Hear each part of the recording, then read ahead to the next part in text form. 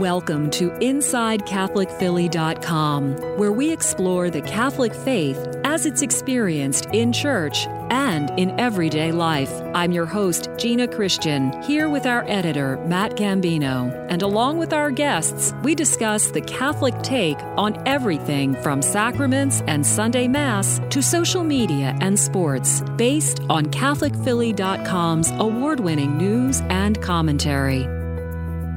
Thanks so much for spending a few moments with us here at CatholicPhilly.com. I'm your host, Gina Christian, here with our editor, Matt Gambino. Matt, good to have you here. Nice to be here with you, Gina. And Matt and I are actually on site at St. Charles Borromeo Seminary in Wynwood, where we're here to continue what's become a Lenten tradition at CatholicPhilly.com. We've asked some of the St. Charles seminarians to take us on a journey through Lent by sharing their reflections on the Sunday Gospels of this season. And after an incredibly challenging year marked by pandemic, a reckoning with racism, and social unrest, the scriptures have taken on an even deeper meaning, and one we're hoping our seminarians will help us to better understand and to apply to our own lives. And our first guest in this series is Anthony Albanese. Anthony, welcome. Oh, thank you for having me here. It's so great to be here. Great to have you. Now, first, we have to clarify the pronunciation of your name because, full disclosure, I had to record that a couple of times because part of me that loves to speak Italian wants to say Albanese. Albanese would be the Italian pronunciation, but it's been Americanized to rhyme with mayonnaise, as in Albanese. Good way of remembering that. Anthony, before we get started, tell us a little bit about where you're from and what year you're in here at the seminary. Sure. So I was actually born right across the street at Lankenau Hospital, and one of the priests here said, "I can see you haven't made it far in life." Oh, that's awful. You can count on your priest friends, right? Right. That's awful. So originally from Overbrook, West Philadelphia, and then later moved to Ridley, Delaware County. Currently, I'm in second theology, studying for the Archdiocese of Philadelphia, in my fifth year of seminary. So you're going to be a good scriptural resource today, I can tell. All right, first, let's find out what is the gospel for the first Sunday of Lent, Matt? The gospel for the first Sunday of Lent is from the Gospel of Mark, chapter 1, verses 12 to 15, and it's actually the briefest of the Gospels in Lent. We hear how the Spirit drives Jesus or compels him into the desert, and the desert is a place of danger where there are wild beasts and temptations by Satan. Afterward, we learn that Jesus comes to proclaim the gospel of God and tells us that this is the time of fulfillment, the kingdom of God is at hand, and we're called to repent and believe in the gospel. So, Anthony, with that gospel in mind, what's the main idea that strikes you from that? I think the main idea really is that the kingdom of God is at hand. And the kingdom of God is Jesus Christ. And he's already here. In Catholicism, we ascribe to a theology of already but not yet. And he's already among us. He's already been with us. He was born of the Virgin Mary, as we read in Scripture. And he's ultimately going to be coming back again one day in the second coming.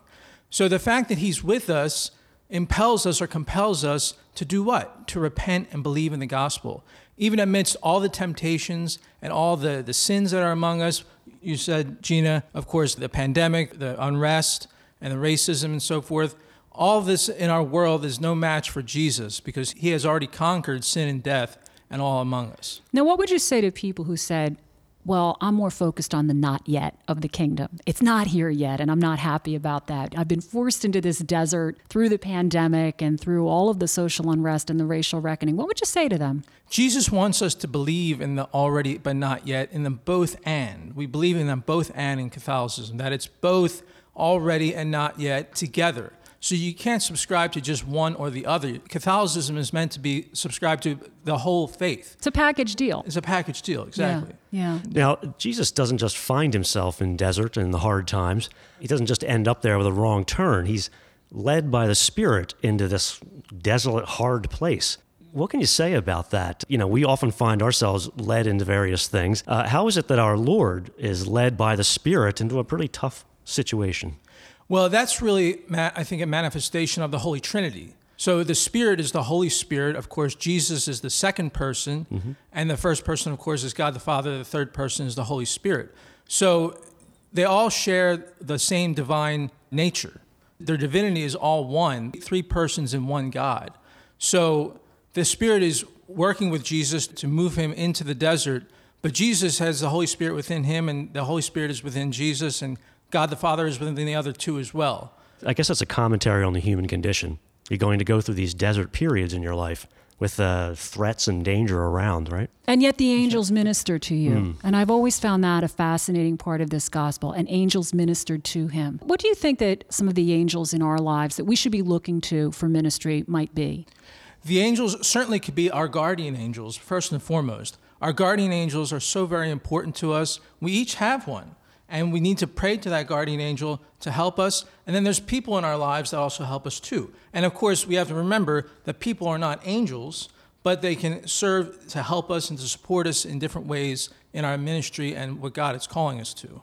Also, Jesus says that this is the time of fulfillment, but we know that we're only in the beginning of this Lenten journey, and the end of that journey is going to be at the crucifixion. So how can this be the time of fulfillment? Again, because that idea of the kingdom of God is at hand. What is that image of at hand? That Jesus is already here among us and with us, and he wants to be with us. And he wants us to be those disciples who were with him all during his ministry. And he wants us to really follow him and to be with him in the desert during all of our temptations. If we have him there, there's no need for concern. And we see that in other parts of the gospel when he's asleep in the stern and, Master, do you not care that we're drowning? But he's there. Where is your faith? You know? Exactly. And that faith is a gift from God that he gives us at baptism to be nourished like a muscle and to be strengthened and pumped up as we go through life. And ministered by the angels, of course, is a way to strengthen that faith. And there is no strengthening without that desert.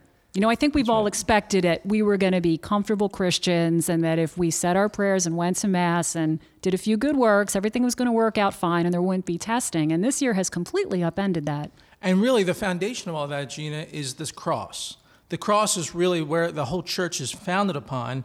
And we have these difficulties right now with the pandemic. We have these difficulties with the racism and the unrest. And these are all of our crosses right now that we have to bear. But we don't have to bear them alone. Jesus, the angels, the saints, Mary, they're all there to help us and to guide us bearing those crosses. Well said. And we are in that already, not yet. Both and. That's right. Both and. Both and. Yes. Amen. Well, thank you so much, Anthony. Absolutely a pleasure. And we wish you well in your Lenten journey. Thank you for sharing with our listeners these insights. Amen. Thank you so much. Come back soon. God bless. God bless you. I do have one final question. What are you giving up for Lent? I'm going to give up lunch on Tuesdays and Fridays. Amen. All right. Good idea.